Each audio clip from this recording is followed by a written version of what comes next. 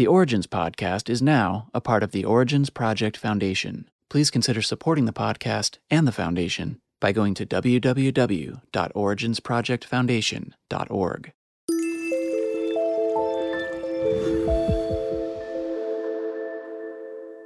Hi, and welcome to the Origins Podcast. I'm your host, Lawrence Krauss. In this week's episode, I have a conversation with the fascinating American neuroscientist, Joseph LeDoux. He has been one of the leaders in trying to understand the nature of consciousness, in particular emotions, and among the emotions, fear, which he's become well known for.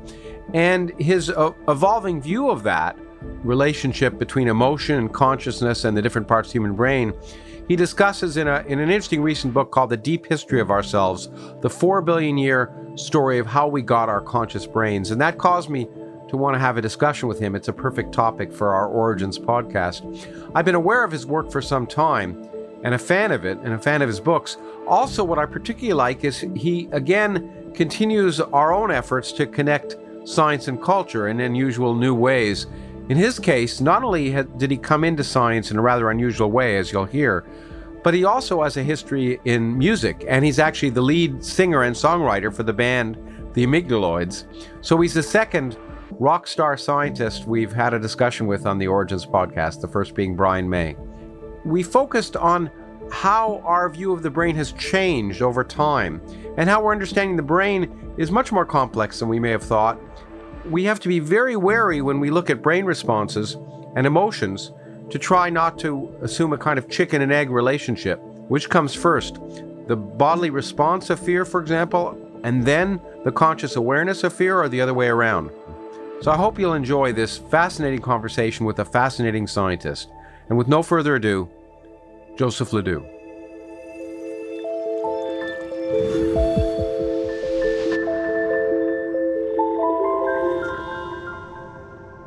Well, thank you very much for letting us into your office, Joe. And I'm really looking forward to talking about consciousness, which is a subject that interests everyone.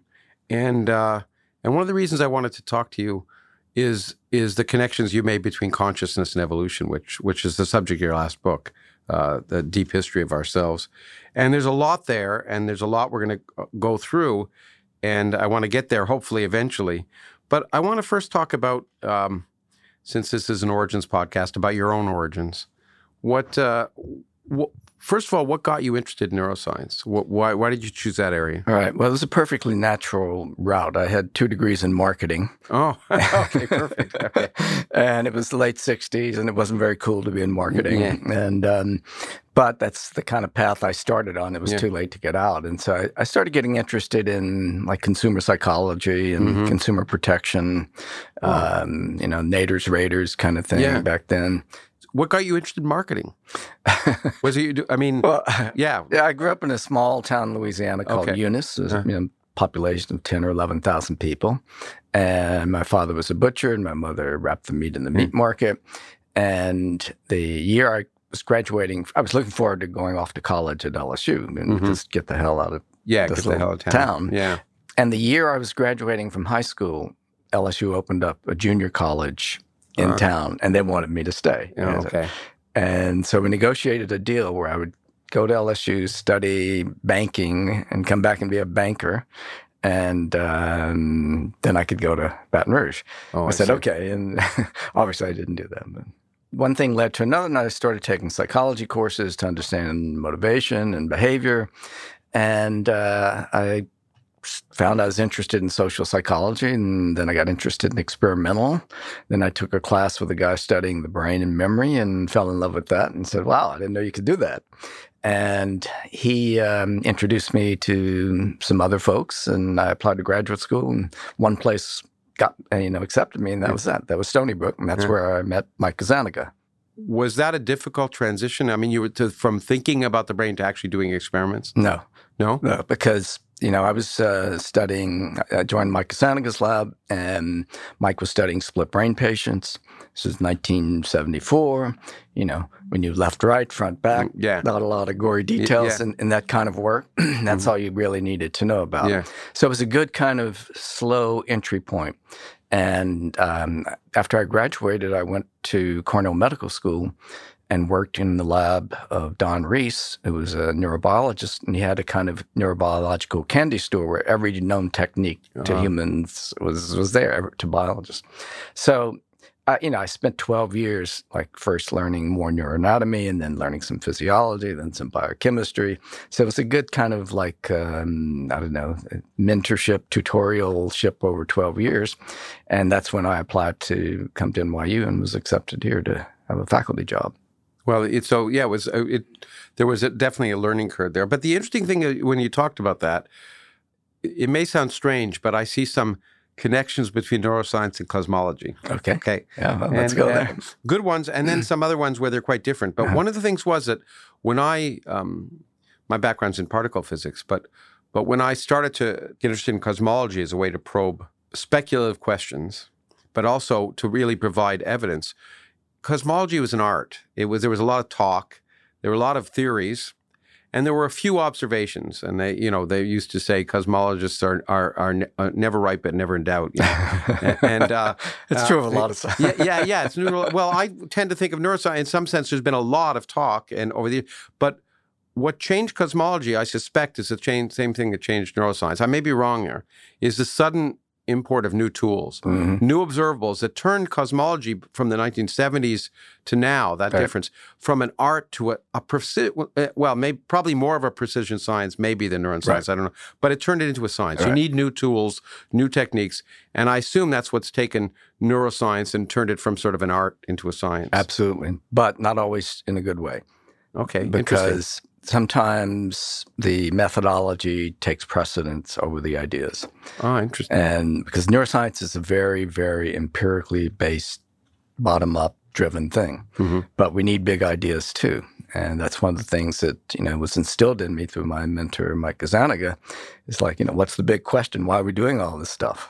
Okay, well, and so I guess you've been known for big ideas, some of which you claim you're responsible for at least big ideas that other people seem to think you had, that you've sort of said you feel a little responsible for. I mean, the idea of the fear factor, if you want to call it that the amygdala and fear are intimately tied, and somehow, as far as I can tell, part of the purpose of the new book is to set things straight. Right. Exactly. Well, I did that in my previous book too, Anxious, but it didn't get straight enough. Yeah. Okay. So I kept on going. I'm not guilt-free in all of this because I was very sloppy with the language. I went back and read The Emotional Brain, which I published in 1996, and I'm definitely talking about the amygdala and fear in there. So it's I can't say I'm guilt-free.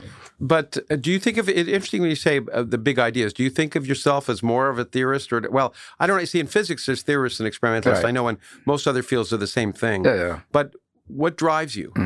Is the ideas or the techniques or what gets you most excited? Yeah, because I came into this from, I had no science courses in high school, college. Maybe I had chemistry or something in high school, but no math. I was really bad at math. So I'm not a natural scientist at all. And, I have tremendous imposter syndrome. I guess a lot of people do, I really deserve mine because I feel like I just kind of flowed through this thing on an easy track through the split brain work, learned a few techniques, was able to do some stuff. But it was all really about, what I wanted to understand, which was consciousness, which I had studied in split brain patients and got hooked on. But I figured I needed to kind of get the basics down through studying the brain in more detail to come back to that. Okay, well, that's good because I think that's what it'll be. We'll try that arc when we discuss things. I should also say, I have imposter consciousness a lot, but I do think the other thing that connects neuroscience and cosmology for me, in my own mind, is that they're the two most fundamental questions that I can think of. And for a long time, when I grew up, I didn't know what a neuroscientist was, and my mother, neither of my parents finished high school either, and so my mother wanted me to be a doctor, and what I wanted to be was a neurosurgeon because I figured that was understanding the brain. I didn't know the difference between science and medicine. Because the fundamental questions are the origins of the universe and the origins of consciousness. To me, those are the two most interesting sort of fundamental frontiers. So I kind of have a little bit of envy because I took the easy route, which was to understand the universe. And I'm always, and I really think in a way, and I think I'm not just being facetious there because we physicists have it easier. But at the same time, I'm skeptical because in physics, there's clear, well-defined experiments, things you can test, things you can falsify. And I'm always suspicious because the brain is so complicated. It's not quite as bad as doing maybe social science, where it's even more complicated in the sense of hard to separate out variables and determine what an experiment is really telling you. And so I want to put on, to some extent, I'll try while we talk to put on that skeptic hat of how do we know this? Because physics is really easy. But your book is very lucid and makes it seems to me in retrospect obvious that some of the confusions people have are really confusions. But I want to try and understand why, because a lot of it seems plausible.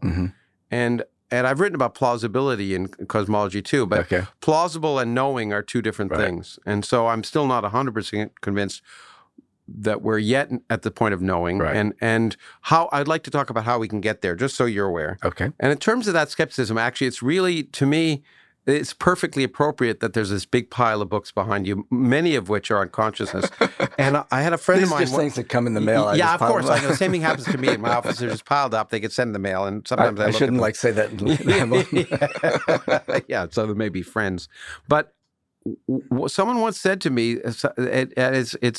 it's stayed in my mind that knowledge in a field is inversely proportional to the number of books about it. And one of the things that you can't help if you're an outsider, it seems to me, is consciousness. There's books to all come out all the time, each of which is providing a revolutionary new theory of consciousness, and therefore they can't all be right. And so one of the things that did frustrate me, and because I was looking for this, because I'm not convinced we know, is I didn't find in the book a definition of consciousness. I found there, noetic, anoetic, conscious, and maybe we'll talk. I'd like those terms to be defined for people later on, because maybe we'll use them.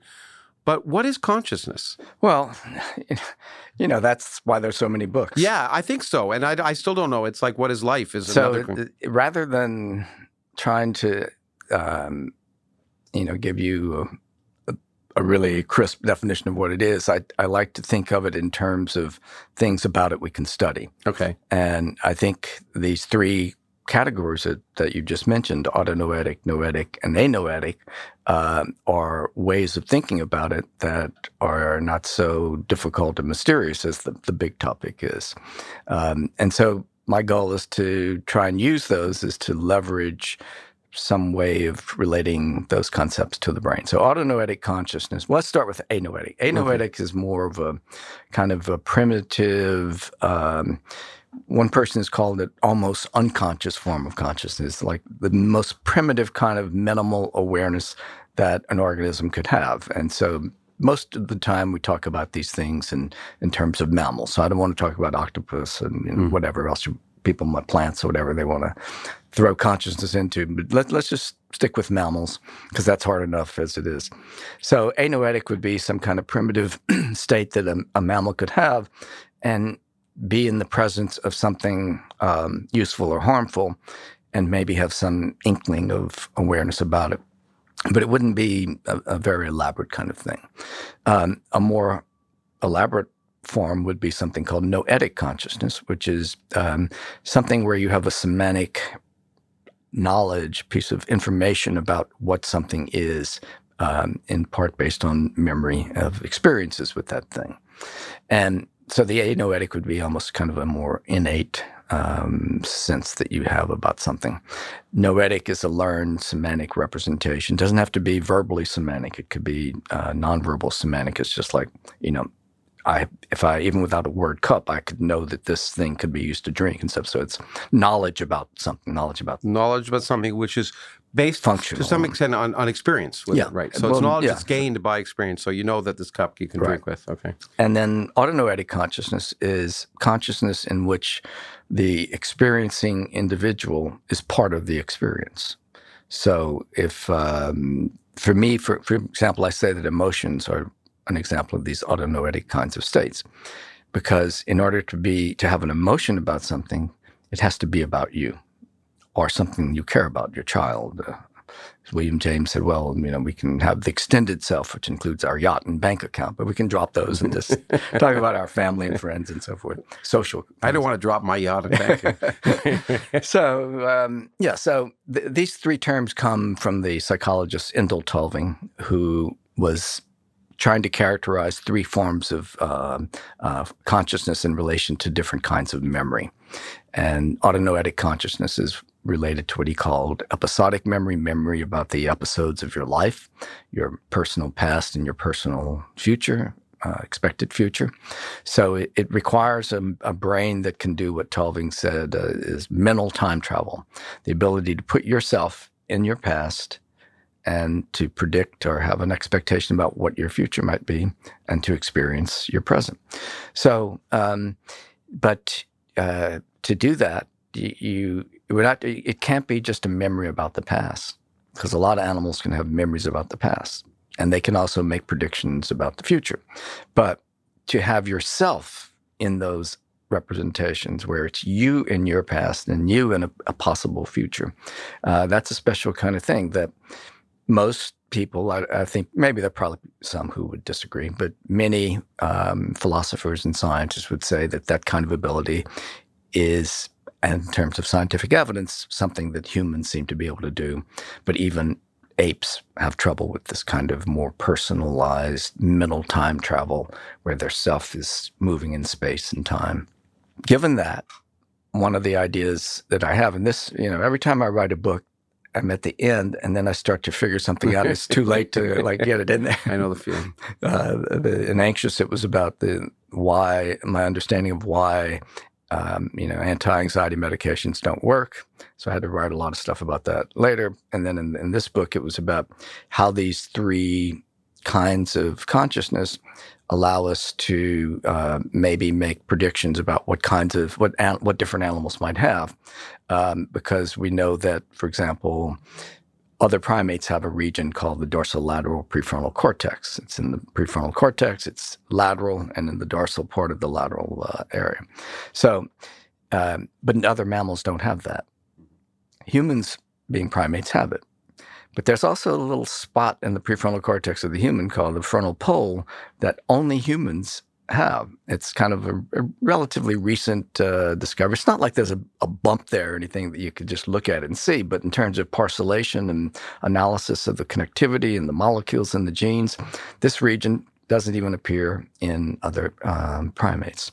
So if we've got a human-specific kind of brain piece and a primate-specific kind, and then we also have mammalian-specific kinds, maybe if we could figure out what those three things do in the human brain, that might give us clues about what the other animals that have those and only have those could do. Now, the flaw in that is that the human brain it's not just layering, but each of those kinds of things, those systems have continued to evolve as primates and humans come along. But it would give us clues. Great. We're going to get there. In fact, the frontal pole, when I was reading your book, I thought, wow, there's something just for humans. So if, it must be, maybe is that the seat of consciousness? I've learned, of course, reading your book that things are much more distributed. But I think you hit the point of why the confusion and the non-confusion, which intrigued me, because if I hadn't been aware to some extent of the history of the field, I might have assumed it was natural. I think most people throughout history, from religions on, think of the brain, the language, culture, consciousness as the thing that separated us from, quote, animals. Most of them thought it was divinely inspired. Yeah, right. That's what God gave us that it didn't give them. So they saw this natural dichotomy. Yeah. Instead, from what I understand and thinking about this, there's not. In fact, the first one, early on in your book, you say similarities only make sense in terms of differences. And a key goal of the book is to provide an account of the things most different about us: language, culture, our capacities for thinking and reasoning, and our ability to reflect upon who we are. These are new, but have deep roots that extend to the beginning of life. So you want to make those connections, but at the same time show what's different. And in some sense, what's the source of this sudden? For the person on the street, they think, "Oh, we're not animals," and then, but or at least for neuroscience, suddenly we were. Is it Darwin? Yeah, I hate to say anything bad about Darwin. Yeah, I was going to say, is it probably Darwin? But obviously he was a great biologist, but he's it's been said, he was not so hot a psychologist. Yeah.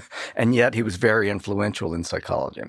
So Darwin, lived in Victorian England, and this was a time when something called the Society for the Prevention of Cruelty to Animals, as an afterthought, children, was created.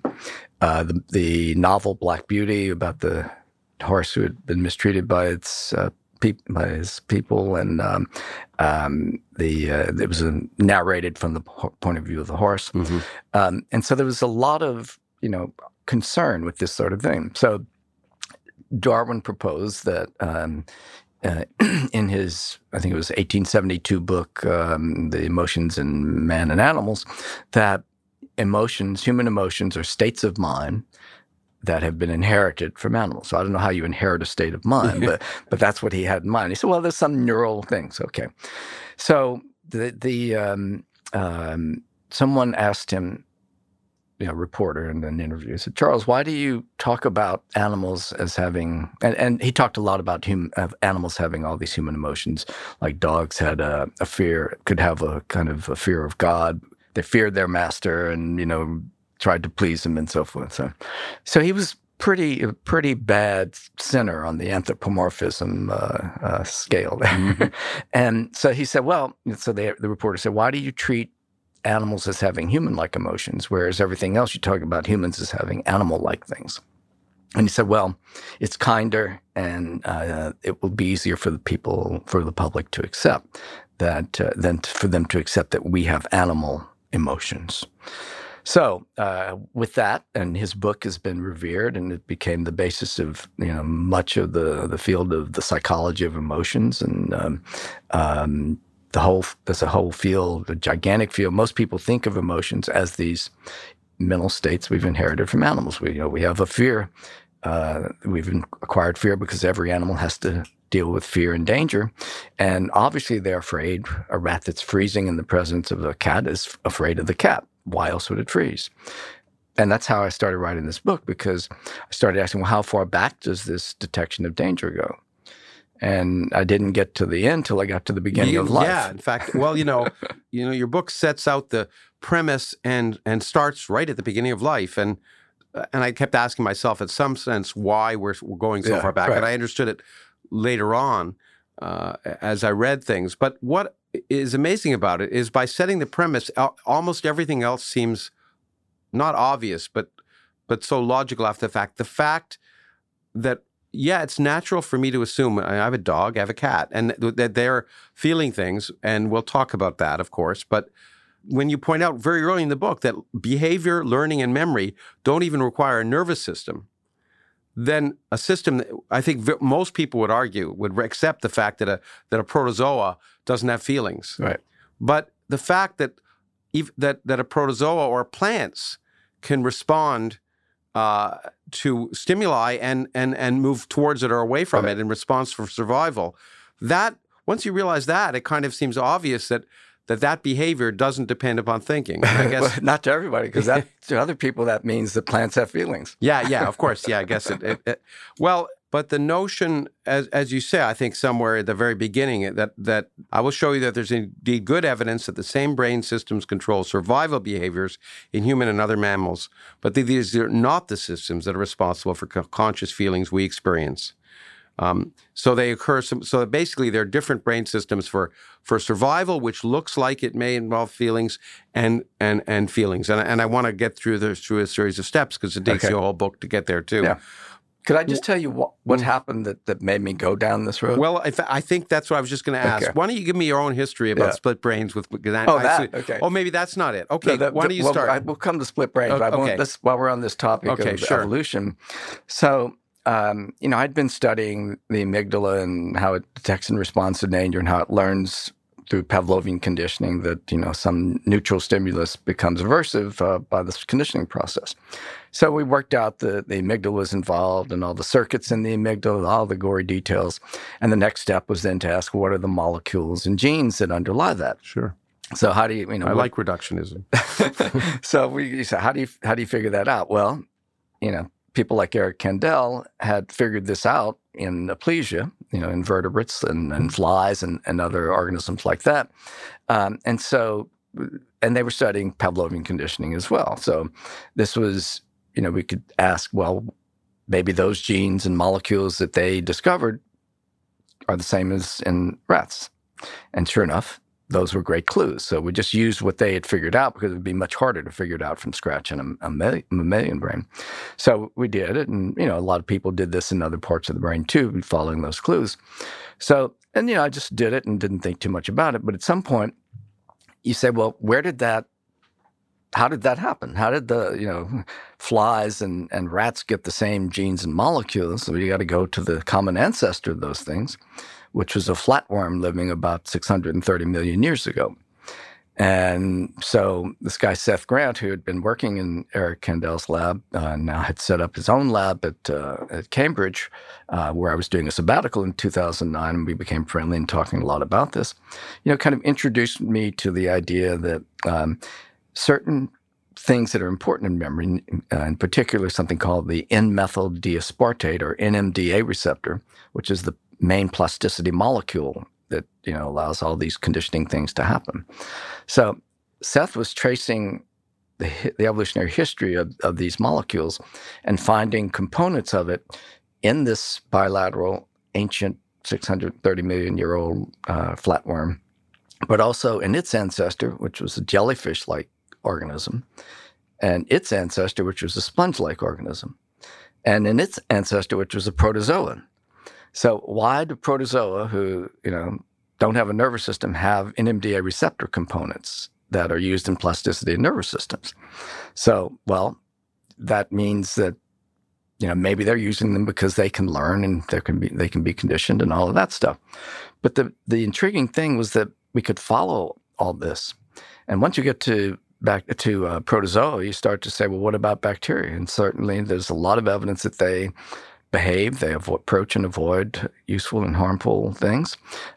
There's some evidence, not like strong evidence, but there's fairly compelling evidence, at least in mathematical models, but also some behavioral evidence that they learn. So all of this stuff takes you to, for like 3.8 billion years ago, in the beginning of life, when the first organism that survived had to do 5 things: detect danger, incorporate nutrients, balance fluids and ions, thermoregulate, reproduce.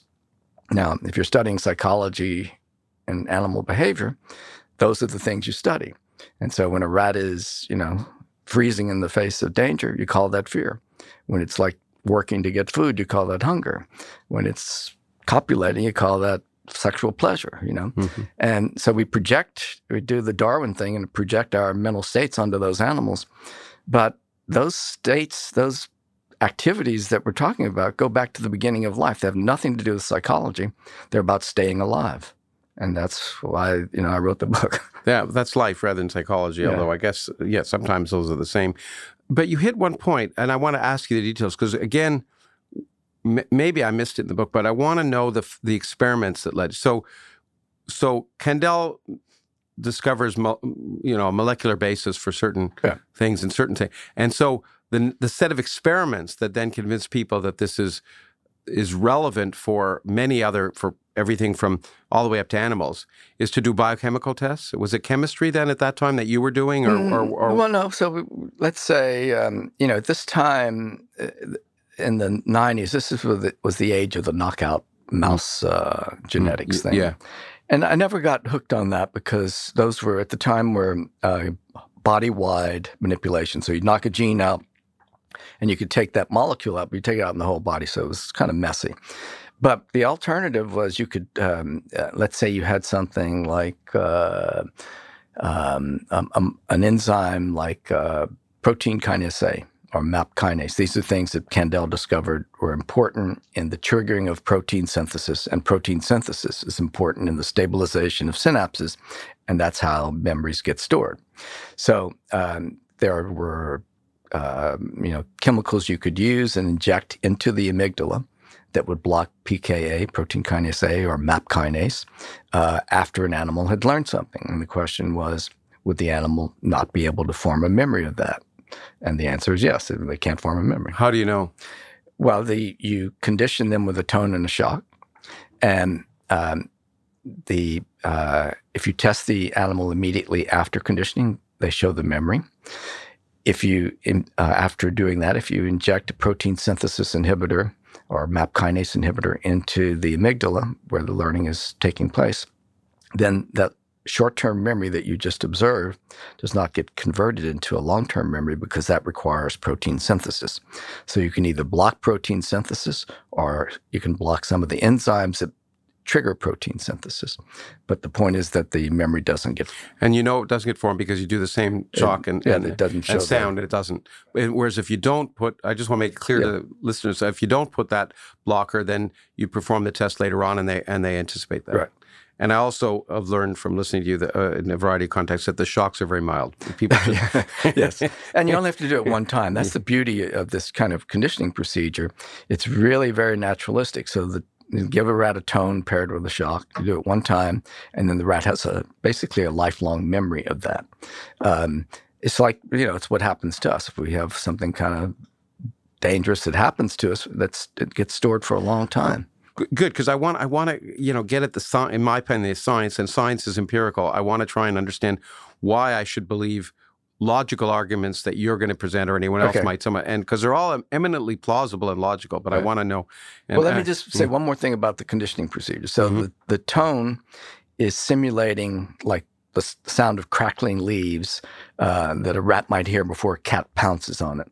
And then the shock is simulating the wound that the cat makes in the rat when he attacks. So it's kind of a naturalistic learning about danger. It's not just like, this weird, why are you giving a rat a tone and a shock? There's a reason for it. Oh, that's interesting too. I didn't know that. That's great. So you can do that to rats. Yeah.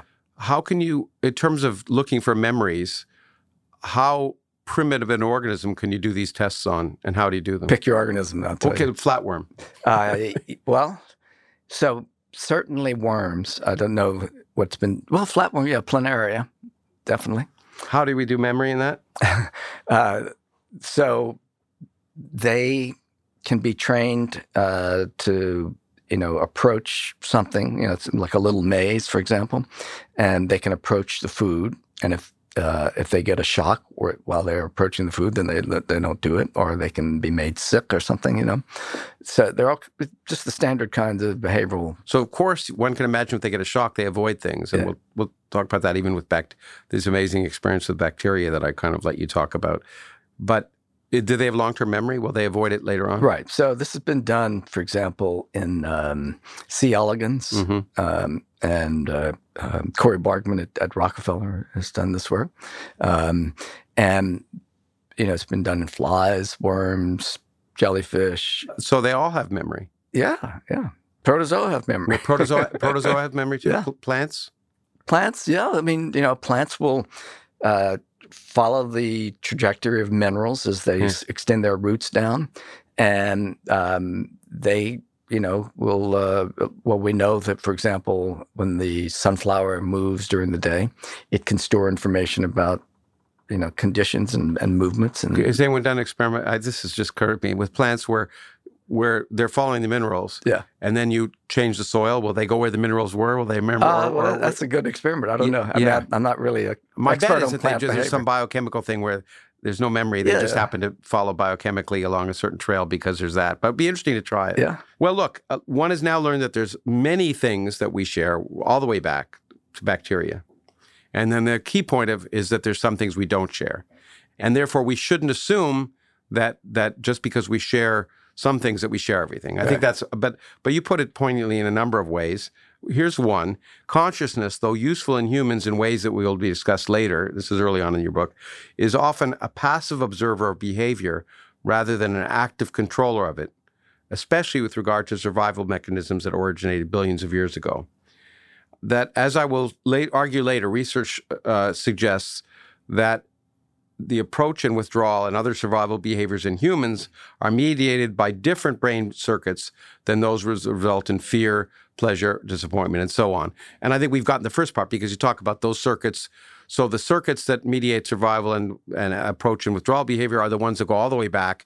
So like the amygdala is the manifestation of bacterial survival. Okay, but the circuits that result in emotions, fear, pleasure, disappointment, they're different in our brain, and therefore they don't have the same evolutionary background. Okay, but that's the reason we nevertheless, confuse them, is because when we're afraid, we're usually running away. Yeah, sure, exactly. The key thing is not saying that correlation is causation, and that's a sin that a lot of people in my field have made, I think. Well, I think all scientists, it's very easy sin for everyone to make. It's very easy to do. And I accuse myself of it. But we'll get to the profane, but first I want to get to the sacred.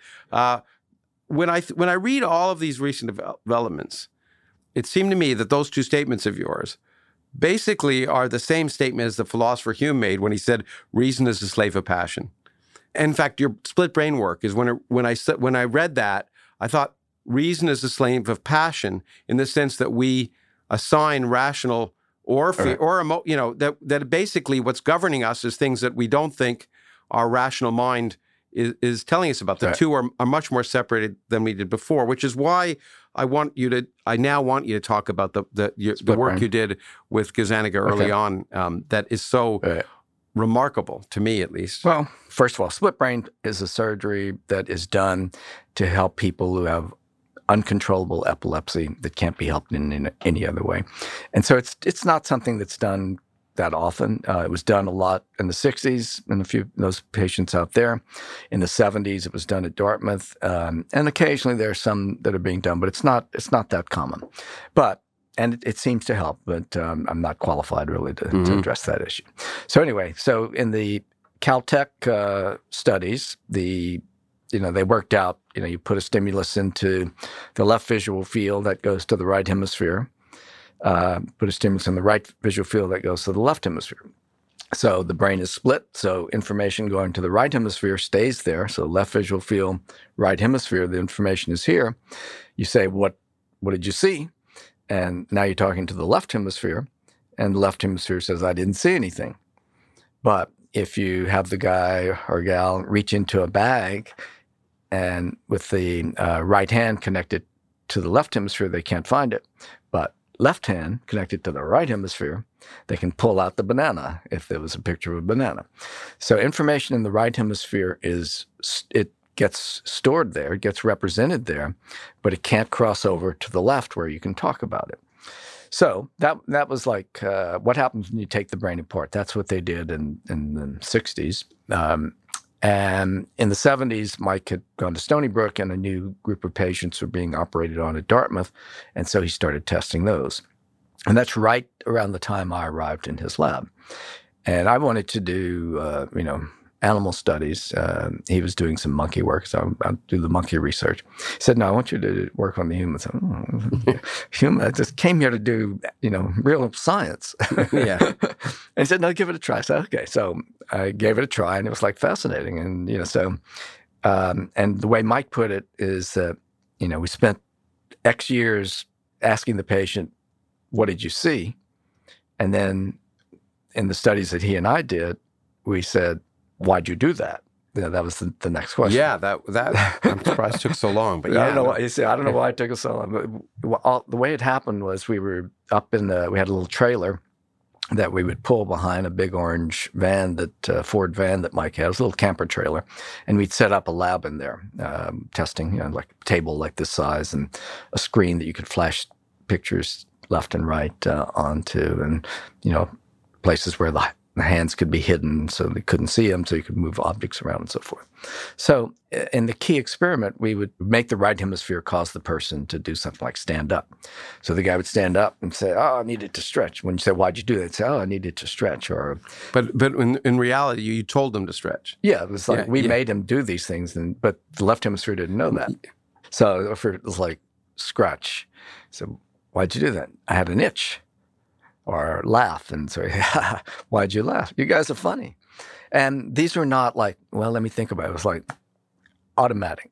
So the idea that we kind of came up with is that, well, maybe this is what happens all the time in life. We generate behaviors that we aren't consciously aware of, but, our conscious mind lives and thrives on free will, the idea of free will.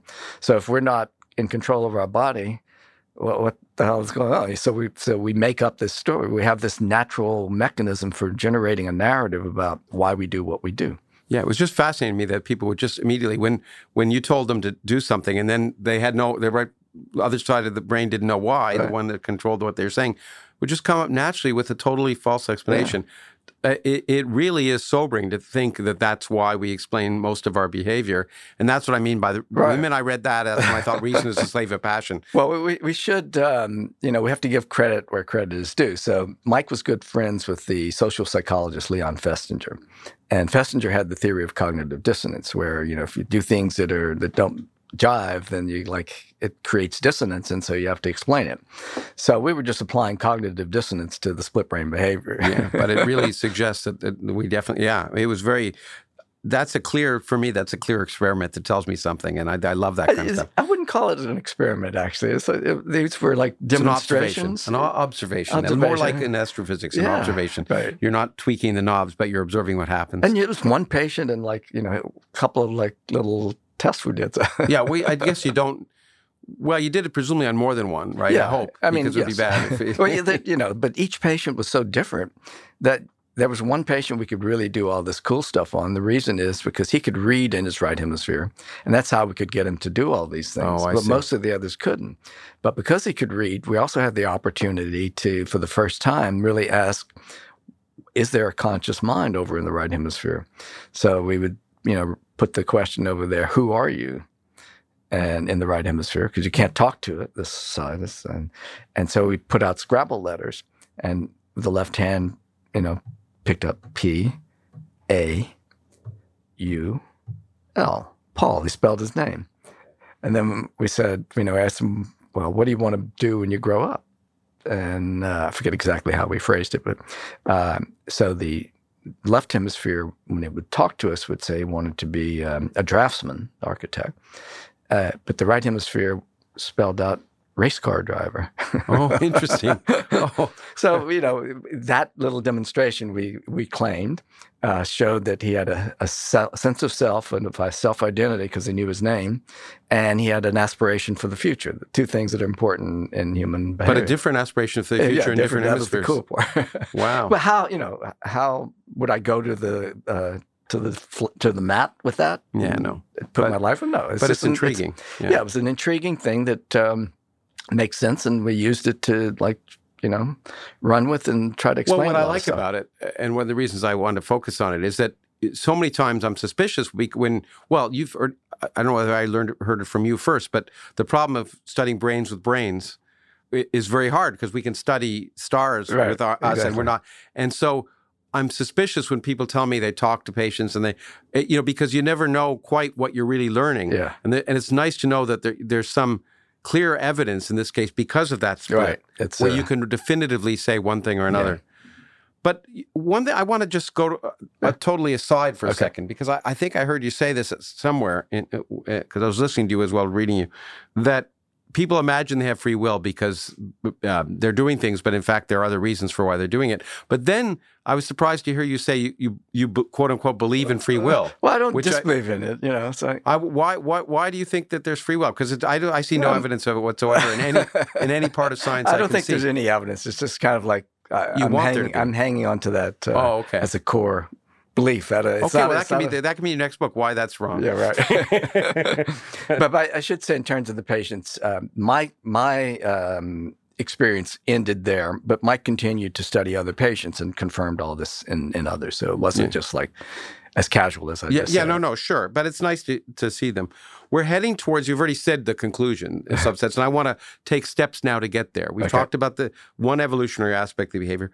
There's something else that, for me as a non-expert, was sort of useful, and that's this difference between Pavlovian and instrumental conditioning in terms of understanding different ways the brain works. So would you mind talking about that a little bit? Sure.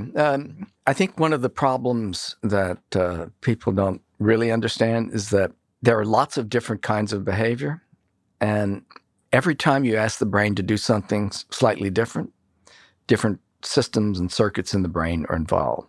I think this is a big problem in terms of like treatment of mental and behavioral disorders. I don't know if we want to go into that, but let's create a kind of classification of behavior. So we've got reflexes. That's very primitive that every animal has. The next step up would be innate behaviors, or what Conrad Lorenz and the ethologists called fixed action patterns. And the next step is a habit. So a habit is like a rigid fixed action pattern, which is repeated the same way every time, more or less, except it's been learned. A habit has been learned. But it is learned without the consequences mattering. So, for example, let's say you've got a rat that's pressing a bar to get food, and if you repeat that behavior enough, it will continue to press the bar without getting food, because the expectation at some point it might come. But you don't know when you're watching that, just from the behavior alone, whether the behavior is controlled by a habit circuit, in which case if you eliminate the food, it will just keep going, or if it's controlled by an instrumental goal-directed kind of circuit, where if you eliminate the food, at some point he'll stop pressing because the food is not coming. On the outside, and this is the work of Anthony Dixon at Cambridge and Bernard Baleen in Australia, showing that you can't tell by observing behavior which of those is at play, a habit or a goal-directed behavior. You have to have tests that dissect all that. And that is a key point about behavior. What it looks like is not necessarily what it is. So above instrumental behavior, or what we can call deliberative responses, the response is controlled by cognitive deliberation, which can be either unconscious or conscious. And so that gives you a kind of range of the types of behaviors. And each of those depends on different circuits.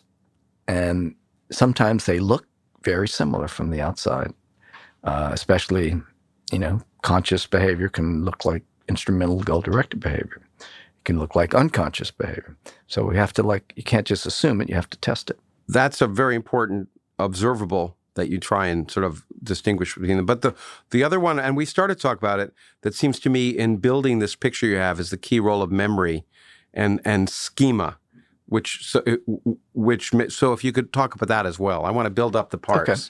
So a schema is simply kind of what you might call a mental model. It's a kind of body of knowledge about something.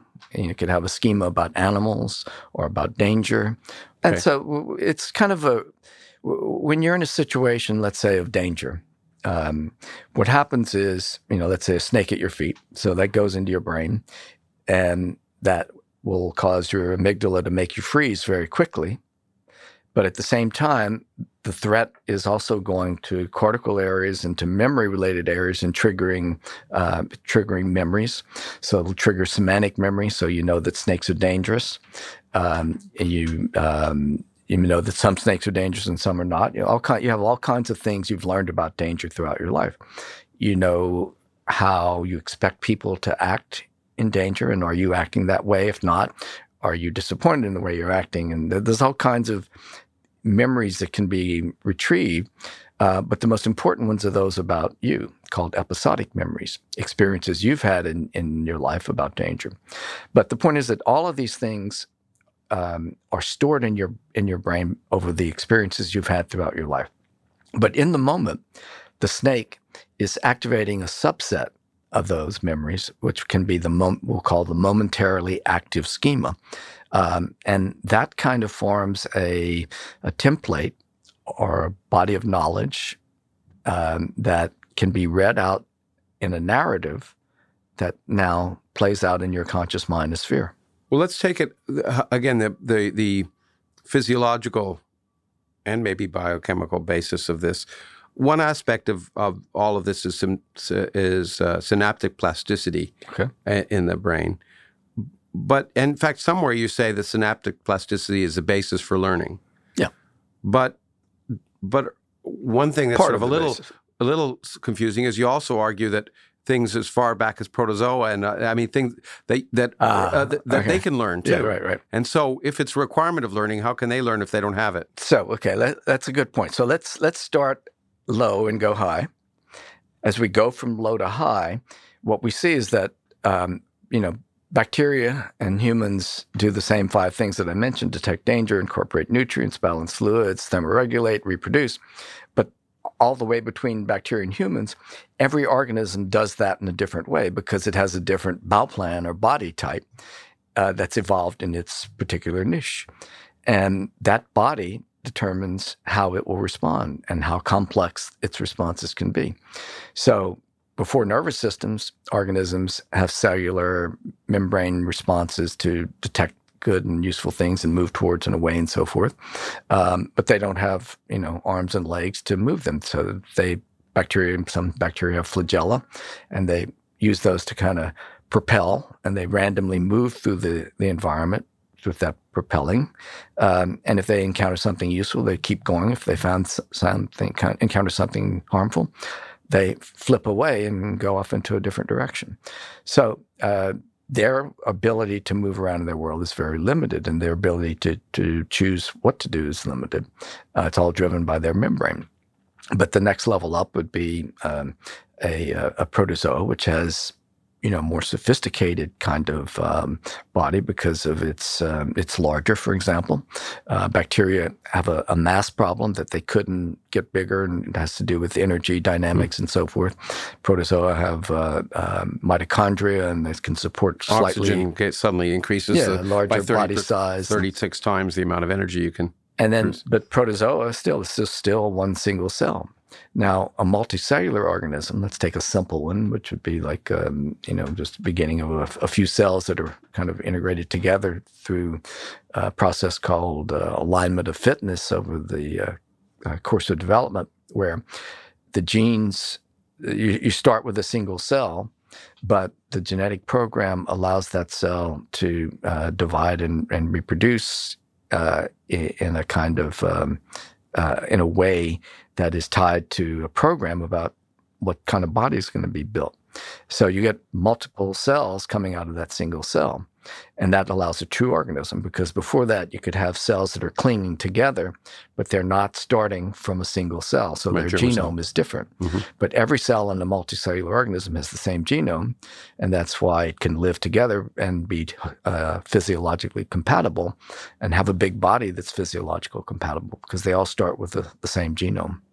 Okay, but this is a description of how, indeed, how the importance of going from single cells to multi-cells, and then to a true multicellular being, and then oxygen intake, and there's a long history, and it's fascinating. But I guess I wanted to just say, what I got in terms of your answer to my original question is that learning. Okay, learning. Okay, good. Okay. So the body type you have determines what you can do. So animals have nervous systems. So why do they have nervous systems? Well, the action potential, which is important in a nervous system, was used in a single cell as a way to repair the cell membrane. And so then that became useful as a means of communication within the cell, so that when you have a multicellular organism that is capable of having specialized cells, you have a cell that's trying to communicate with another cell, and the body is getting bigger because you have many more cells. And like in a tree, it takes forever for the chemical transmission from the roots to go to the leaves and all that. But if you had some way of speeding up that chemical transmission from cell to cell, those cells could be separated in distance. And so you could have a bigger body with lots of parts. And so you could behave in different ways. So the point is that synaptic plasticity in animals with nervous systems is the basis of learning. But that's based on principles that were figured out for learning in bacteria and protozoa as well. And the key point is that the nervous system sort of grew out of physical requirements in some sense, two, that as far as I can tell. One, that electronics travels better than chemistry in some sense, although chemistry is the basis of it. But chemical interactions are less fast than sending an electronic impulse, so it's useful if you're larger for systems to communicate that way. And the other is bilateral symmetry. Well, so in terms of the electrical thing, though, it's important to point out that the standard way that cells communicate is by releasing a chemical, and that chemical diffuses to the next cell. And so in order to have communication across long distances, they had to have some other means. And as you said, electricity that's generated in the cell body can travel down, some appendage and that's connected to the cell body, and then be allowing the release of the chemical a long distance away. So that's how communication takes place in a large body. Now, bilateral symmetry is something that happened. So the first animals were sponges, and then they gave way to jellyfish. Now, the interesting question is, how did a sponge become a jellyfish? Well, you can't understand that by thinking of the adult organism. You got to understand it from the point of view of the larva. So the sponge larva and the jellyfish larva look very similar. So it was a small change to go from a jellyfish larva to a sponge larva, and it's all about the developmental program in those two organisms that then unfold is expressed as. So jellyfish are radial in shape. Sponges have no particular shape. Jellyfish are radial. They have a top and a bottom, but not a front and a back or a left and a right. But flatworms have a left, right, front, back, and top, bottom. So that was the first kind of bilaterally symmetric organism. And they also had a tiny little brain, it's believed, a few collection of neurons in the head. And that was important because the head is where the eyes are. The head is where the mouth is. And so you can have the forward direction of locomotion can be guided by the senses, and the food can be taken in there. Yeah, that's what amazed me. It's just a simple physical fact that it never occurred to me before, that when you have bilateral symmetry that way, there's a forward motion. Right. And it's reasonable to have a system that controls forward motion in the front. Right. And that seems to be so remarkable. And the true. other good part is that the tail is the most dispensable part, right? So the back, if a predator comes up from behind and bites off the back, you can still keep going because the head and stuff is in the front. Yeah. Right. So it's well, as I always say, everything's physics. I didn't know any of this stuff when I started writing. I had to learn. I wrote most of the book as a journalist rather than a scientist. Well, that's a good way to do it, because then you can explain it to others, I think. But it's interesting that the physical requirements, well, it's very satisfying for me. Yeah. The physical requirements drive many things, and things you might not have thought of. Just the simple fact that having a brain in the head is. You'll like this one then. So, we think of approach and avoidance as psychological behaviors, but they are just the two things that can happen between two physical objects. They need to be closer or further away. You say that somewhere, that approach and avoidance is basically just physics. It's physics. Okay, well, so I wanted to walk through that a little bit, but then I want, before we go to cognition, and then I have some general questions for the listeners who are feeling overwhelmed already, but I want you to work through so we have those systems, but now we have a brain. So all vertebrate brains consist of three parts: a hindbrain, midbrain, and a forebrain. The forebrain is the part we care about most because that's where all the cognition and a lot of our learning and so forth take place. The midbrain is more kind of reflexive and instinctual, and the hindbrain is more necessary for life. So the mammalian brain, the brain that all mammals have, has expanded quite a bit. The first mammals were primitive ground-dwelling organisms. They depended on smell a lot. With primates, the involvement of vision became more important, and new learning capacities came in. And in humans, we got even further changes. But all of these things are happening in the forebrain itself, not in the other two parts. I mean, there are advances in each part, but the big changes in mammals was in the forebrain, and the big change in primates was also in parts of the forebrain. So when we talk about cognition, we're usually talking about the cerebral cortex. That's the wrinkled part you see when you look at a picture of the brain. And underneath that, because it's below the cortex, is called the subcortical area. And when you hear things like the limbic system, something I'm not a big fan of, but the limbic system is part of the forebrain, and it has both subcortical and cortical parts. So the cortical parts of this limbic brain would be on the middle side. Imagine a hot dog bun. We pull it apart, and the white untoasted part in the middle is where these old cortical areas are. On the outside the brown toasty part is where the newer cortical areas are. And in the front is where the prefrontal cortex is, which we talked about earlier. And we have the lateral prefrontal cortex, which is where we talked about having primate specializations. And the frontal pole is also in the lateral prefrontal cortex. In the middle part, in the medial prefrontal cortex, we have these older cortical areas that are present in all mammals, but are particularly important in non-primate mammals because that's all they have. Okay, good. Now that sets the basis for the realization that behavior does not necessarily represent cognition and emotion, that those are really governed by different circuits in principle. And maybe because we've become technical, I won't go into too much about that, but I'd like you to at least talk about how one focused on the amygdala, which is, and what that governs, and how one knows that, or at least now knows, and by know I mean experimentally know, that doesn't necessarily relate to emotions. All right. So first of all, I didn't invent the amygdala. I've worked on it a long time, but people associate me with it a lot. Mm-hmm. But researchers were studying the amygdala long before I got involved in all this.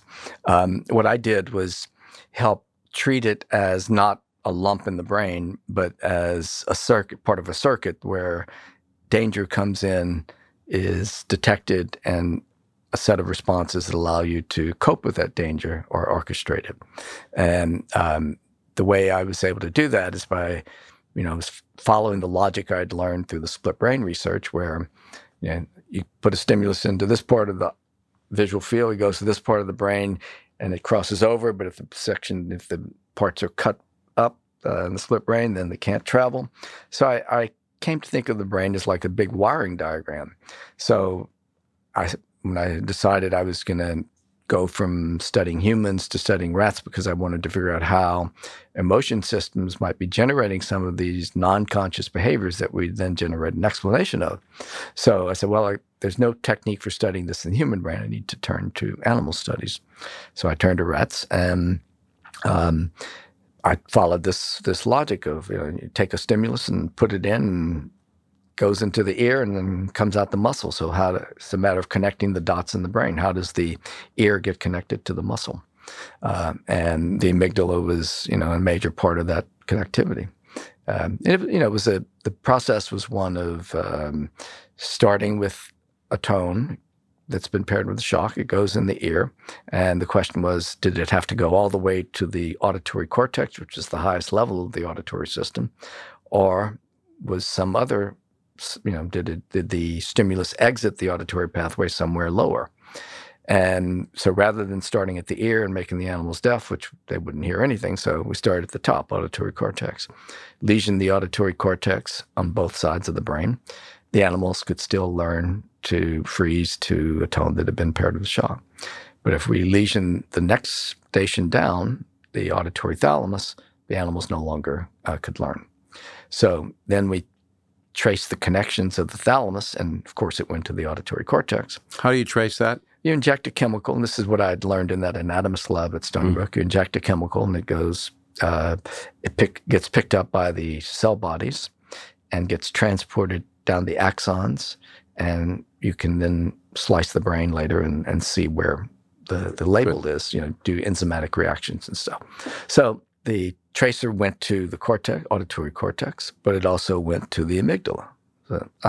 So auditory cortex wasn't necessary. Maybe the amygdala was. So indeed, we went in, we lesioned the amygdala, and the animals still couldn't, they couldn't learn. And so that allowed it. The tracer didn't go to the entire amygdala. It only went to a small part. So we said, well, maybe if we just lesion that tiny part, then we'd get the same effect as a big lesion, and that was the case. So we then asked, how does that little part connect with other parts? And that took us from the input part of the amygdala to the output part, and the output part, inject that, and it goes to lots of other parts, and so we lesion each of those. So it was a matter of just like, lesion, injection, and we, through that systematic approach, we're able to get from the ear to the muscle. That tells you how the behavior works, not the cognition. Right. And so it tells you put this shock in and you freeze. Right. So that's good. That's a mechanistic thing, but it doesn't tell you anything about cognition, or at least to me, it's not obvious. No. So that's important. But now one's focused that that's somehow a pathway that produces a behavior that you might associate with fear. And that's what everybody called it, including me. We told, well, the amygdala is controlling fear responses. But I'd always also said that the conscious experience of fear is likely to be a cortical process because of my understanding of consciousness from the split brain work. So even though I was talking about conscious fear, I wasn't studying it. I was all just kind of hung up and studying all this kind of basic biology. And it wasn't just like freezing behavior. We're also studying blood pressure and heart rate and stress hormones that are being released and so forth. And so this allowed us to then also do studies in humans. So I teamed up with Elizabeth Phelps, who was a colleague here. Now she's at Harvard.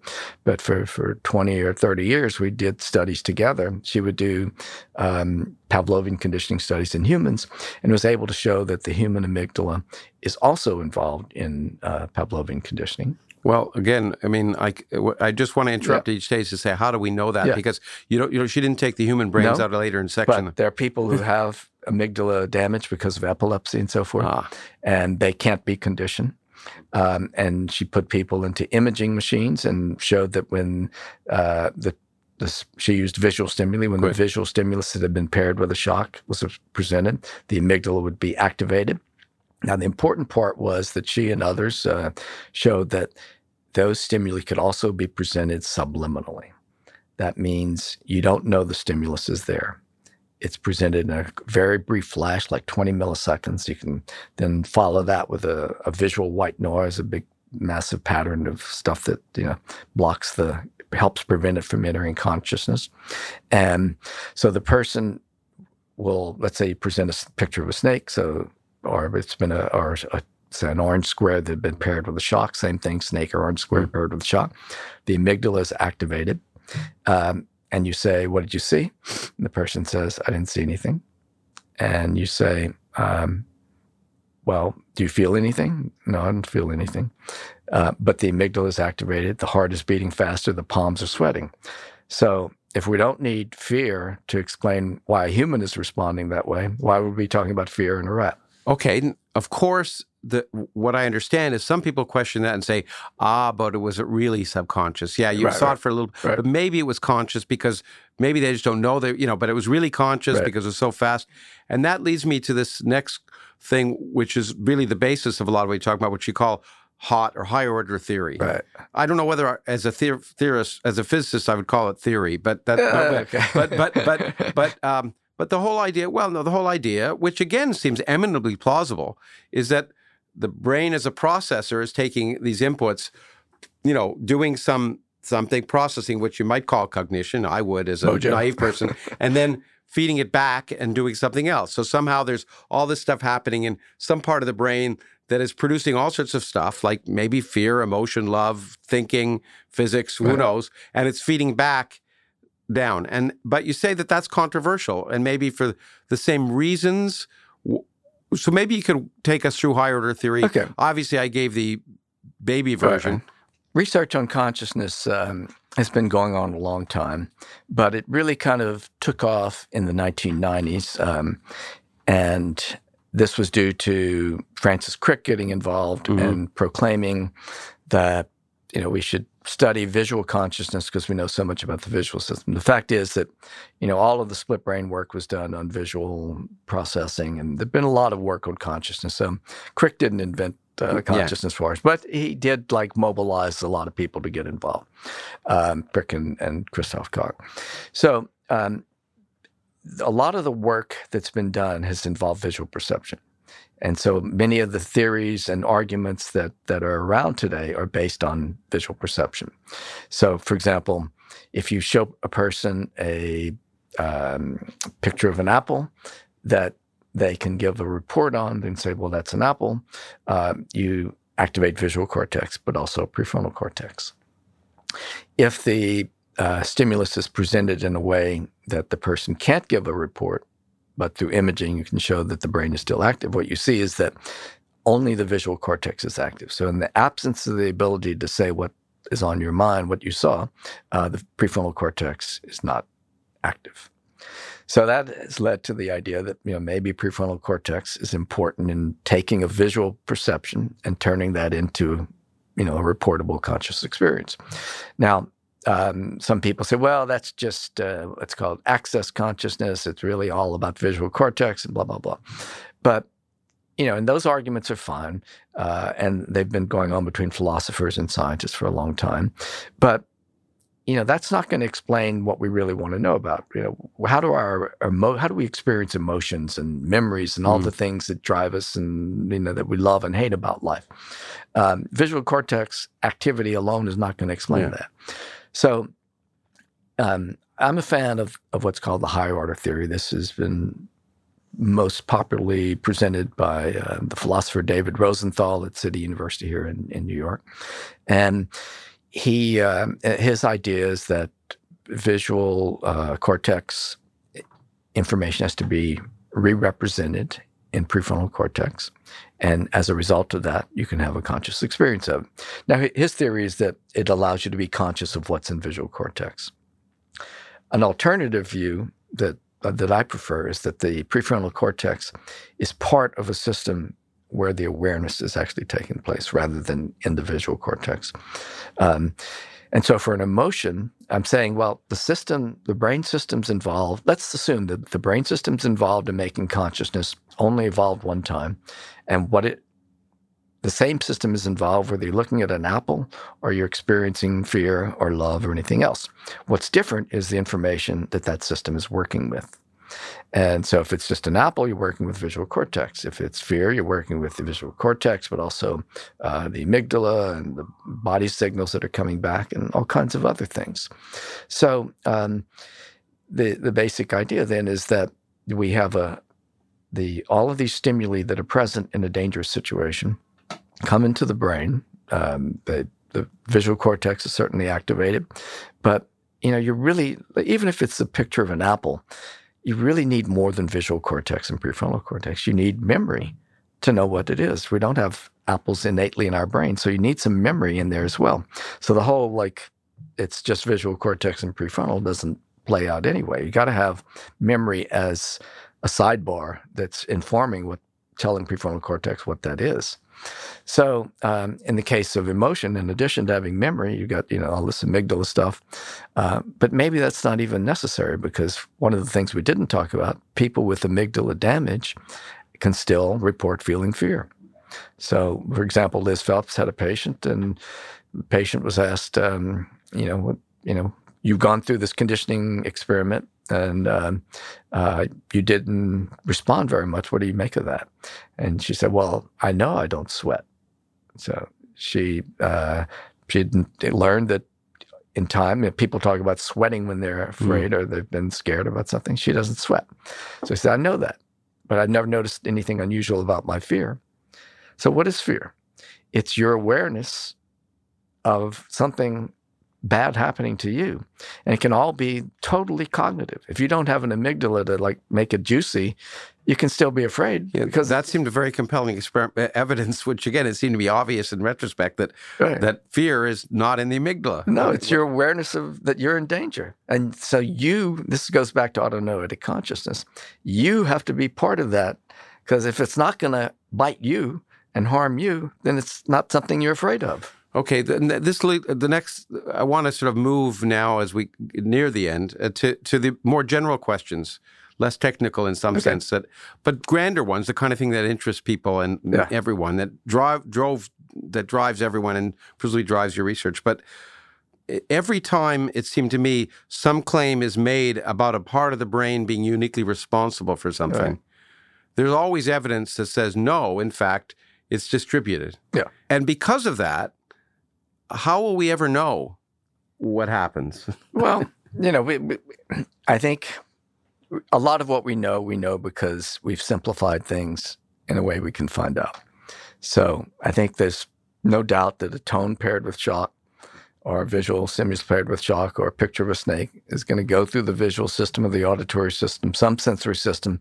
It's going to get to the amygdala and it's going to trigger a response. Whether there's other branches and other things going on, probably most likely, but that pathway is necessary. And seems sufficient, but maybe there are other things that are Yeah, but kicking that's not the kind. But what I'm saying is that's right. That we can know. That's science. Yeah. But what people care about is why do I love, or Yeah, how do right. I? And then when people say, well, it's that pole there. Yeah. But then as it doesn't look like it's just that, Right. because it's distributed over the whole cortex and at least, and maybe other parts. And so, does it just remain a black box? Well, we're kind of at the early phase of this stuff, Mm-hmm. and there hasn't been much interest in consciousness beyond vision, and that's what I hope has been part of my contribution to that field, because I'm really an outsider in the consciousness world. There are whole societies that are created around this whole research topic, but it's all about vision. And so I've tried to give lectures there saying, well, let's think about, emotions and memories and the other things that people care about. And I think it's having some impact, and people are getting more interested in this topic. But so let's just talk about the frontal pole, because that's something a lot of people haven't heard about, and it's kind of interesting. It is interesting. The minute you hear there's something that's only in the human brain and nowhere else, so boy, it caught my attention. There's a lateral frontal pole and a medial. So the brown part of the hot dog bun, the white part of the hot dog bun. Apes have the white part of the hot dog bun frontal pole inside the middle, but only humans have the lateral part. So it's a kind of expansion of the human prefrontal cortex. Now, what do we know about it? Well, it's a part of the brain that only gets high-level, highly processed conceptual kinds of input. So things that have been integrated across sensory modalities. It gets a lot of this multimodal kind of input, but also it gets inputs from other prefrontal cortex areas that have also been getting these integrated things. So the frontal pole is kind of like at the top of the integration hierarchy. It's like the most conceptual kind of thing in the brain that we have. And there isn't a lot of research on it, but there's some studies at this point showing, this is work that Steve Fleming at University College in London has done, that suggests that it's involved in what we might call subjective metacognition. So metacognition is cognition about cognition, or thought about a thought. But subjective metacognition is a thought about you as part of that thought. It's about how you can change your mind as you're thinking about something. So is that, the home run for saying the frontal pole is involved in emotion? No, but it's it's an anchor. It's a starting point. And this work just came out like a year or so ago. So we're just at the beginning of this. I think it's really the beginning. And the frontal pole may turn out to be a red herring, but it's a good thing to look at it as a starting point, because it seems so obvious that it could be. Well, yeah. And so there's an example of maybe, but because I keep hearing whenever there's a damage, it seems to me every time I see that, someone makes a supposition and then says, "Oh no, but that area is damaged," and you still are able to do it. So exactly. So that's one. I mean, that's just an open question, and it's a question of how we'll ever know. I'd like to address that, because we tend to sort of lump things together, and so let's say this idea of subjective metacognition. So, okay, the frontal pole is damaged in patient X, and the person can still have some kind of subjective metacognition. But that's a term, subjective metacognition. It came out of a specific kind of experiment. But it may not be the kind of subjective metacognition that's required for an emotion. So we are too quick to draw conclusions on the basis of few buzzwords that we label things with. And that is a big problem in science in general. It doesn't matter if physicists call something a quark or whatever you guys call them, the cute things you name things. But we have to be careful when we're talking about psychology, when we name things, because when we name things that come from our subjective experiences and attach those names to parts of the brain, it's very hard to unshackle those things. And that's why fear is so stuck in the amygdala. It's almost impossible to get it out. That's why physics is, I repeat, is easier than brain science, because studying brains, the terms mean something. You're absolutely right. In physics, we can study how protons are built up. It doesn't matter what you call them, and no one's going to be confused because mostly it's mathematics anyway. But yeah, when you're studying the brain, these terms can be very are extremely influential. And then there's this other thing that intrigues me, because I've sometimes been claimed to be disparaging about philosophy in various things I've written. And I pointed out that in physics, and I'll get letters for this, but in physics, philosophy is largely irrelevant. It isn't irrelevant in brain science because here's an area where the questions, where science is well formulated with empirical evidence and conclusions, it's sort of gone, if you wish, beyond philosophy. Right. But when you don't know what the questions are, right. and things are still very fluid, there's this interconnection between philosophers and scientists. It's clear that you clearly mentioned, because you say philosopher X and scientists were thinking about these things. But I was intrigued when I thought about higher order theory, quote unquote. And then I look back at earlier parts of the book or earlier things I know about at William James or Helmholtz, who were really talking out of their various body parts. I mean, they were just speculating. Right. And there was intelligent, logical speculation. That those speculations, in some sense, are so similar to higher order theory.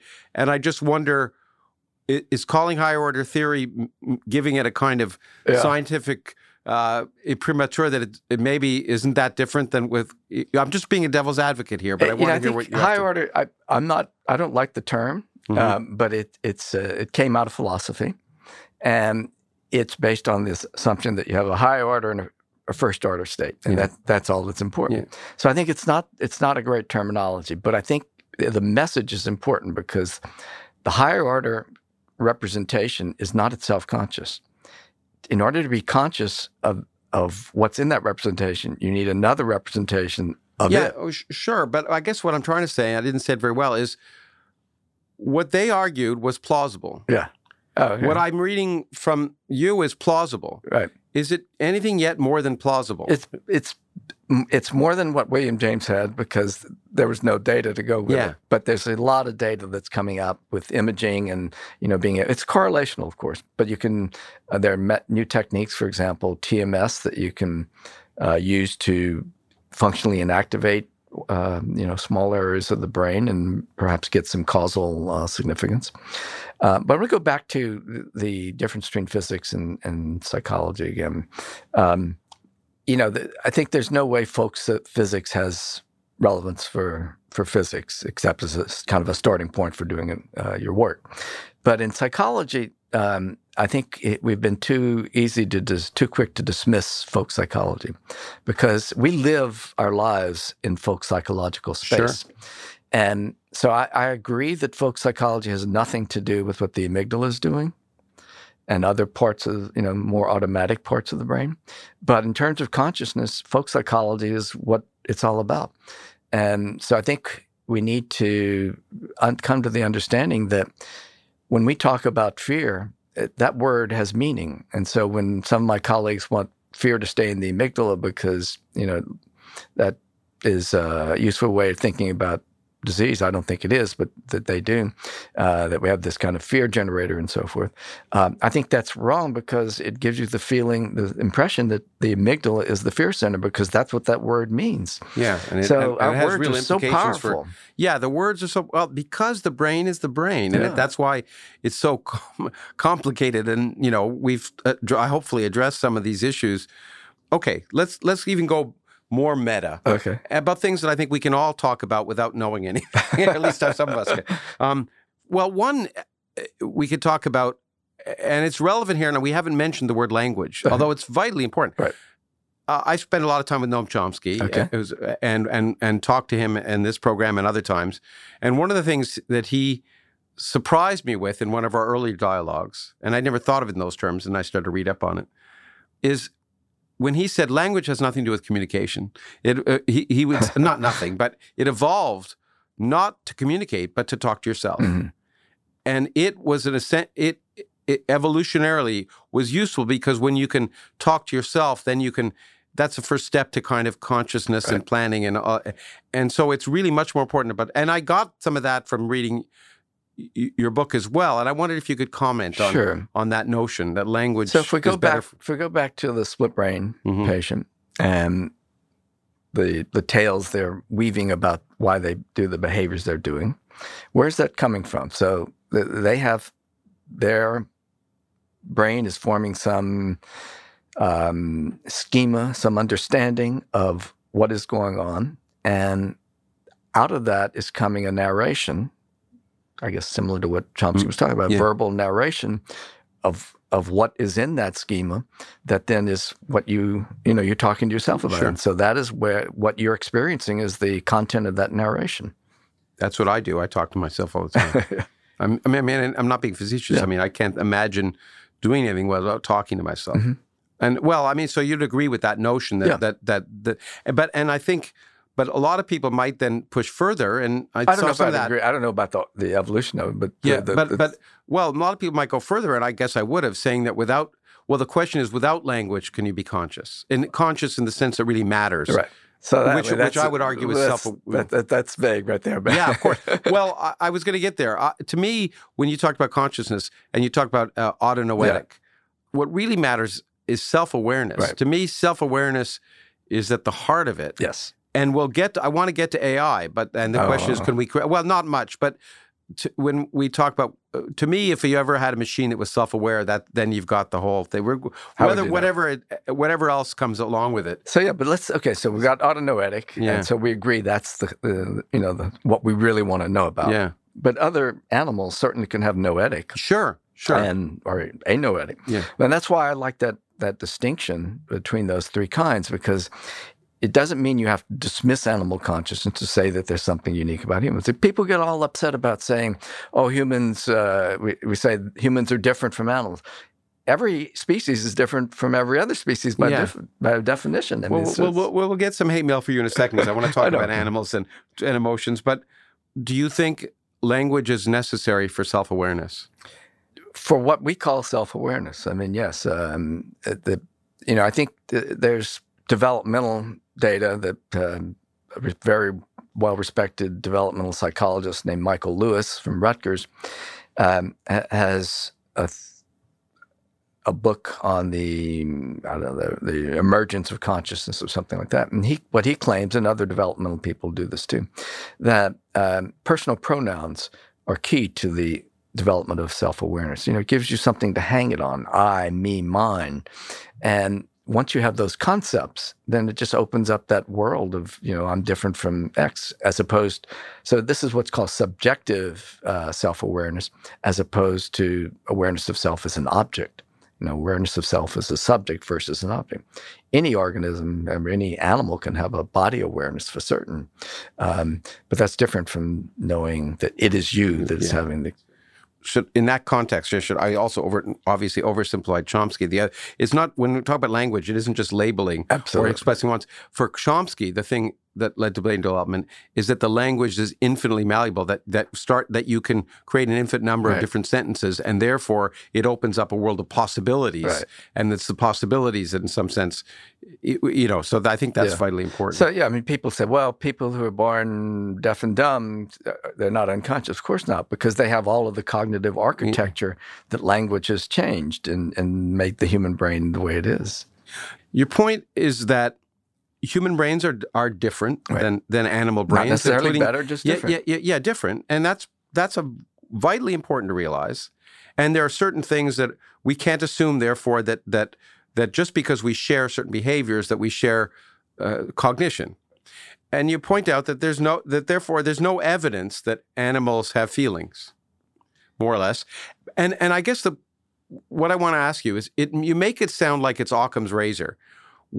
Since we don't need to assume that animals have feelings to see their behaviors, even if it looks like, my dog looks sad or embarrassed, all the things that make me impute emotion to and I'm going to always do that, because that's I do too. Pet my cat, he purrs. Absolutely. Now, is that really Occam's razor, or is it also another way of thinking of Occam's razor to say, well, I don't need to assume it doesn't. Right. I don't see why one is more. I mean, what is true is we have no idea. Mm-hmm. And I guess I want to ask you if you think we'll ever know. I can't imagine an experiment. Right. I'd like to ask you if there are any experiments you could ever imagine in principle that would allow us to know. But I mean, is there anything other than saying it's a matter of opinion right now? Well, so, I think here's the thing. When I'm in the laboratory, I have to adopt certain principles. Sure.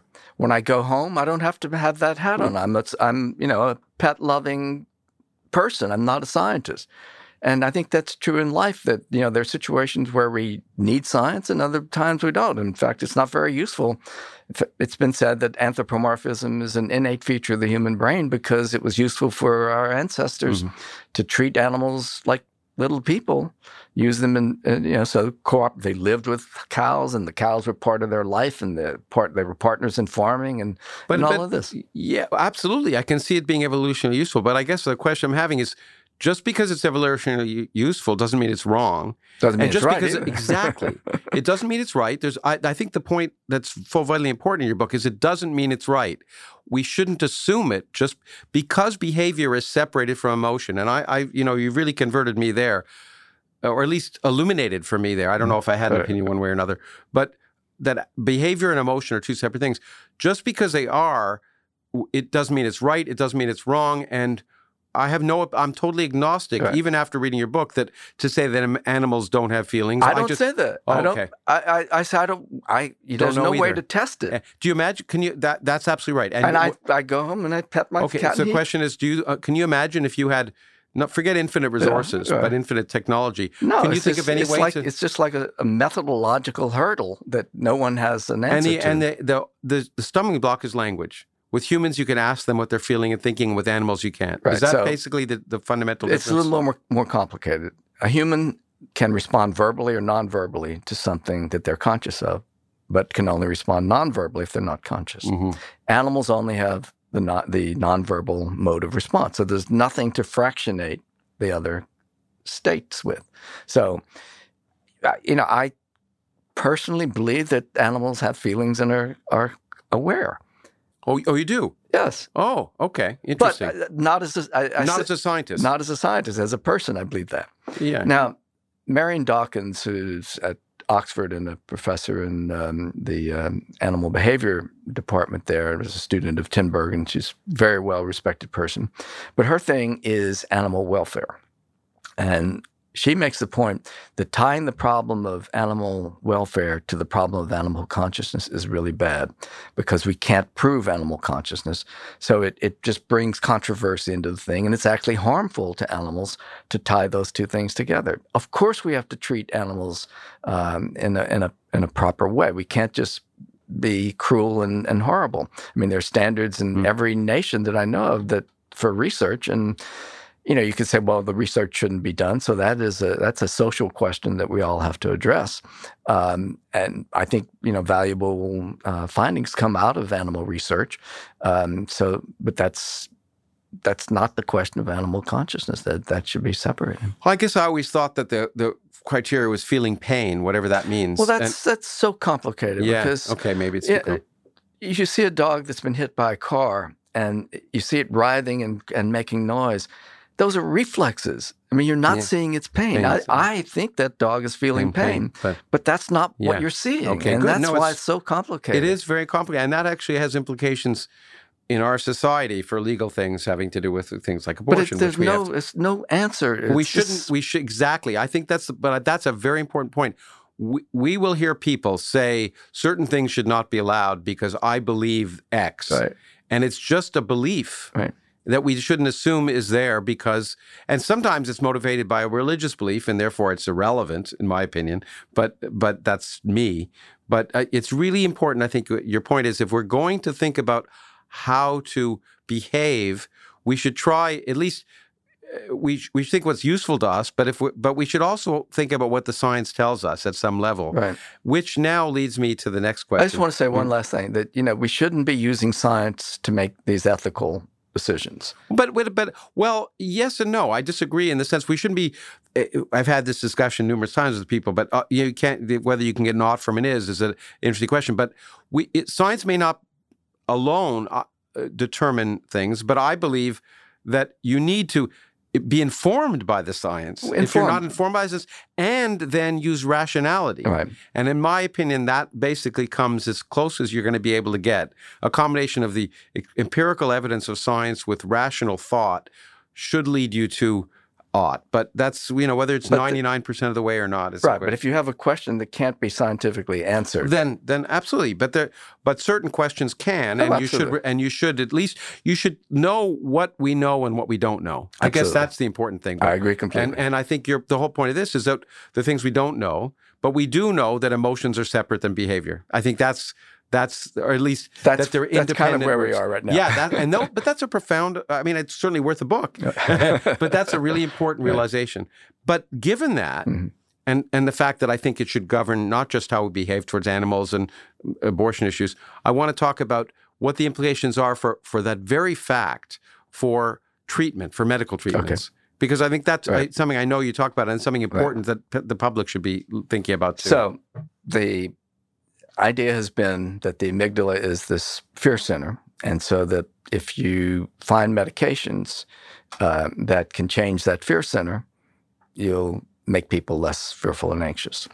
So an animal is put through a behavioral test of some challenging situation, where there's some kind of thing that's dangerous to it. And so you give the animal a medication. If it behaves in a less threatened way, in other words, is less timid, then you assume that the animal is less fearful. And so when you give the drug to a person, they should be less fearful. But that's not what happened. And that's why the drug companies are all getting out of the anti-anxiety, anti-fear business, because nothing is working. So what's the problem? Well, the problem is that you're studying behavior in an animal. You're not studying consciousness. You're not studying its fear. And so the person who is on the medication might actually find it easier to go to a party. Let's say you have a social anxiety patient. The patient might find it easier to go to the party and but still feel anxious while there. And so the drug is a failure because the patient was told this is an anti-anxiety medication, not an anti-avoidance medication. But it's doing exactly what it was designed to do in the animal, which is to reduce avoidance and timidity. So I think because of the way we label things and talk about them and the assumptions we make about what we can and can't understand through animal research have gotten us into a big morass. And billions of dollars have gone into this. And I think the medications are useful in helping a person cope with the symptoms of fear and anxiety, but not necessarily with the experience of fear and anxiety. And that has to be treated separately. So it's again a problem of incorrect labeling. Right. They do what they're supposed to do, but that they don't do what they're claimed to do. Exactly. Yeah. Okay.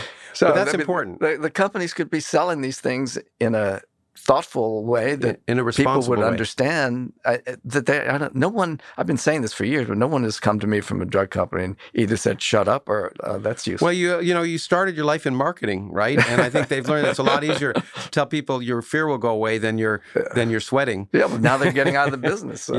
Yeah. Okay, let me now the last few questions, okay. And they're easier to answer because they're incredibly grand questions. Okay. And one of them relates near the end of the book. Do you think ultimately consciousness is an evolutionary advantage in the long term or a disadvantage? Well, that remains to be seen. Of course, but I'm going to ask you to. Well, it depends on whether we destroy the environment to the point where our kind will no longer exist. Yeah, so I think it does seem in the short term, consciousness was, in short term, I mean the last few million years in terms of the human evolution and becoming the dominant species on the planet. But in the long term, it may not be, it may be much more efficient to be a flatworm or something else. Well, we know, for example, that when you have drastic climatic conditions, large energy demanding organisms don't survive. The dinosaurs didn't do well, but tiny little mammals that had low energy needs did survive. So as we continue to change the environment in which we live, each time we lose a species, and we're losing a lot of them now, it makes a subtle difference in the ecosystem. And so at some point, we're going to have an environment in which the genes that we have are not the ones that are good for surviving. And so whether our kind will continue to survive. I mean, it's been an astrophysicist, I forget his name, said the Earth is going to be fine. We're not going to destroy the Earth, but it's not going to be an Earth we can live on. Well, that's going to happen in the long term, no matter what we do. Matter. That's the point. The question is, are we hurtling ourselves towards the abyss? But the interesting thing is that because of consciousness, we can change the environment that we live in. Right. So if we're not, if every organism changes its environment, but we do it in a grand way. We can adapt. We can completely change the environment and mess it up. And that's what we're doing in a bad sense. But we can do it. We can move to a different location, etc. So consciousness is responsible for our greatest achievements as a species: art, literature, mathematics, physics, medicine. What it means to be human. Also for narcissism, selfishness, greed, hatred, murder. But in an evolutionary sense, it's not just responsible for what we value to be human, because consciousness and being human are the same thing. It's probably what has made us so evolutionarily successful to be able to be one of the only species, as far as I know, that can, except for maybe bacteria, that can inhabit the entire planet effectively because of its consciousness. Well, the other thing that we're the only, I think, species that can do is decide to terminate ourselves. Yeah. And as an intentional act. Exactly, that we can either on an individual level or a human level with nuclear weapons or something, we can choose to do something that in an evolutionary sense is prohibited, which is to stop reproduction. And this goes back, again to the first cells and the first multicellular organisms and how they acquired genetic physiological compatibility. But with the arrival of consciousness in the human brain, self-autonotic consciousness, that was a rogue system that could make decisions that go against the better good of the entire rest of the body. Yeah, the rogue decisions, which may be, as you say, responsible for good and bad. Right. And okay, what's the future of neuroscience? Where do you think the next, and it's always weird, when people ask me that, I say, if I knew what the next big thing was, I'd be doing it. But I don't mean it that way. What techniques, where do you think likely the greatest advances are going to happen, and what questions are the most accessible? Well, we've never been more technically sophisticated than we are now. The problem is that students come in applying to graduate school and you say, what do you want to do? They say, I want to study optogenetics. In other words, they want to study a technique. But what do you want to understand? Well, I'll figure that along the way. So I think what we need is better training in asking questions and conceptualization. I think it would be good for neuroscience programs to have classes on philosophy and physics. I would argue is a good training. Yeah, we don't. I'll probably get in trouble for saying this, but we don't teach our students how to think. We teach them how to do. And philosophy teaches their students how to think. Maybe physics. I don't know. Although when I was a graduate student, my first advisor always said to me, "Don't think, do." So I don't know. Anyway, so I used think to think too much. The big question, we need to know what to do with all these techniques. We can have the greatest techniques, but if we don't know what we're asking of the brain, then we're not going to get anywhere. We have to have conceptualizations. Okay. The last thing I do want to briefly touch on before we end is AI, in the sense that it seems to me, again, I'll give you my opinion. You can tell me why I'm wrong. I'm not an expert. No. I don't want to. There's so much one could talk about AI, but because my key questions here always are, how do we know how the brain works? Right. And there are fundamental stumbling blocks that we've talked about. And that's what's so challenging. Right. And as I say, that's why I handled simple physics, simple systems of the universe. But it seems to me that potentially the greatest tool to understand consciousness may be machine. And I'm not someone who thinks it's around the corner or that it may even ever practically happen. I think that's overly hyped in so many ways when we call AI versus machine learning. But it will allow us systems where we can tweak knobs and see what works and what doesn't work. I wanted to get a sense of whether you have any optimism in that regard. I have a lot of optimism for understanding cognition through that, but not necessarily phenomenal consciousness. What I would say self-awareness. Right. So you don't think that machines will ever be self-aware? Well, my little brain can't figure that out. But See, for me, I see I just see it all as physical systems. Right. And one physical system looks the same to me as the other. I mean, mechanisms may be different, and it may be, but I can imagine using what we know about evolution. So in the long term, I see it as possible. Do I see it as practical? Not so clear, but possibly that there were so many random biological twists and turns that came between the beginning of life and us, that maybe it's just some set of strange conditions that. Yeah, well, the question is, can we reproduce those conditions? But you might not be able to do it but you'd have to reverse engineer all the way back. Well, yeah. I mean, certainly from a physicist, and this is I've said this before, maybe even in the context of the podcast, but it's just what made me realize the stumbling block was when I first realized that if you wanted to build a regular computer along the lines we do with storage and memory that had the storage and memory and processing power of something like the human brain, probably take 20 terawatts of power right now, which is the total energy consumption of humanity. The brain uses 20 watts. That's a factor of a million difference. And there's something fundamentally different about the way we think. And so there's a long way to go. And I'm so happy that there are people like you who are willing to take us step by step and have the patience to do that. Whereas as I say, I just go for the low-hanging fruit, the universe. So it's been a pleasure to learn from you and to talk to you. Thank you very much. My pleasure. The Origins podcast is produced by Lawrence Krauss, Nancy Dahl, John and Don Edwards, Gus and Luke Holwerda, and Rob Zepps. Audio by Thomas Amison. Web design by Redmond Media Lab. Animation by Tomahawk Visual Effects. And music by Rickolas. To see the full video of this podcast, as well as other bonus content, visit us at patreon.com/originspodcast.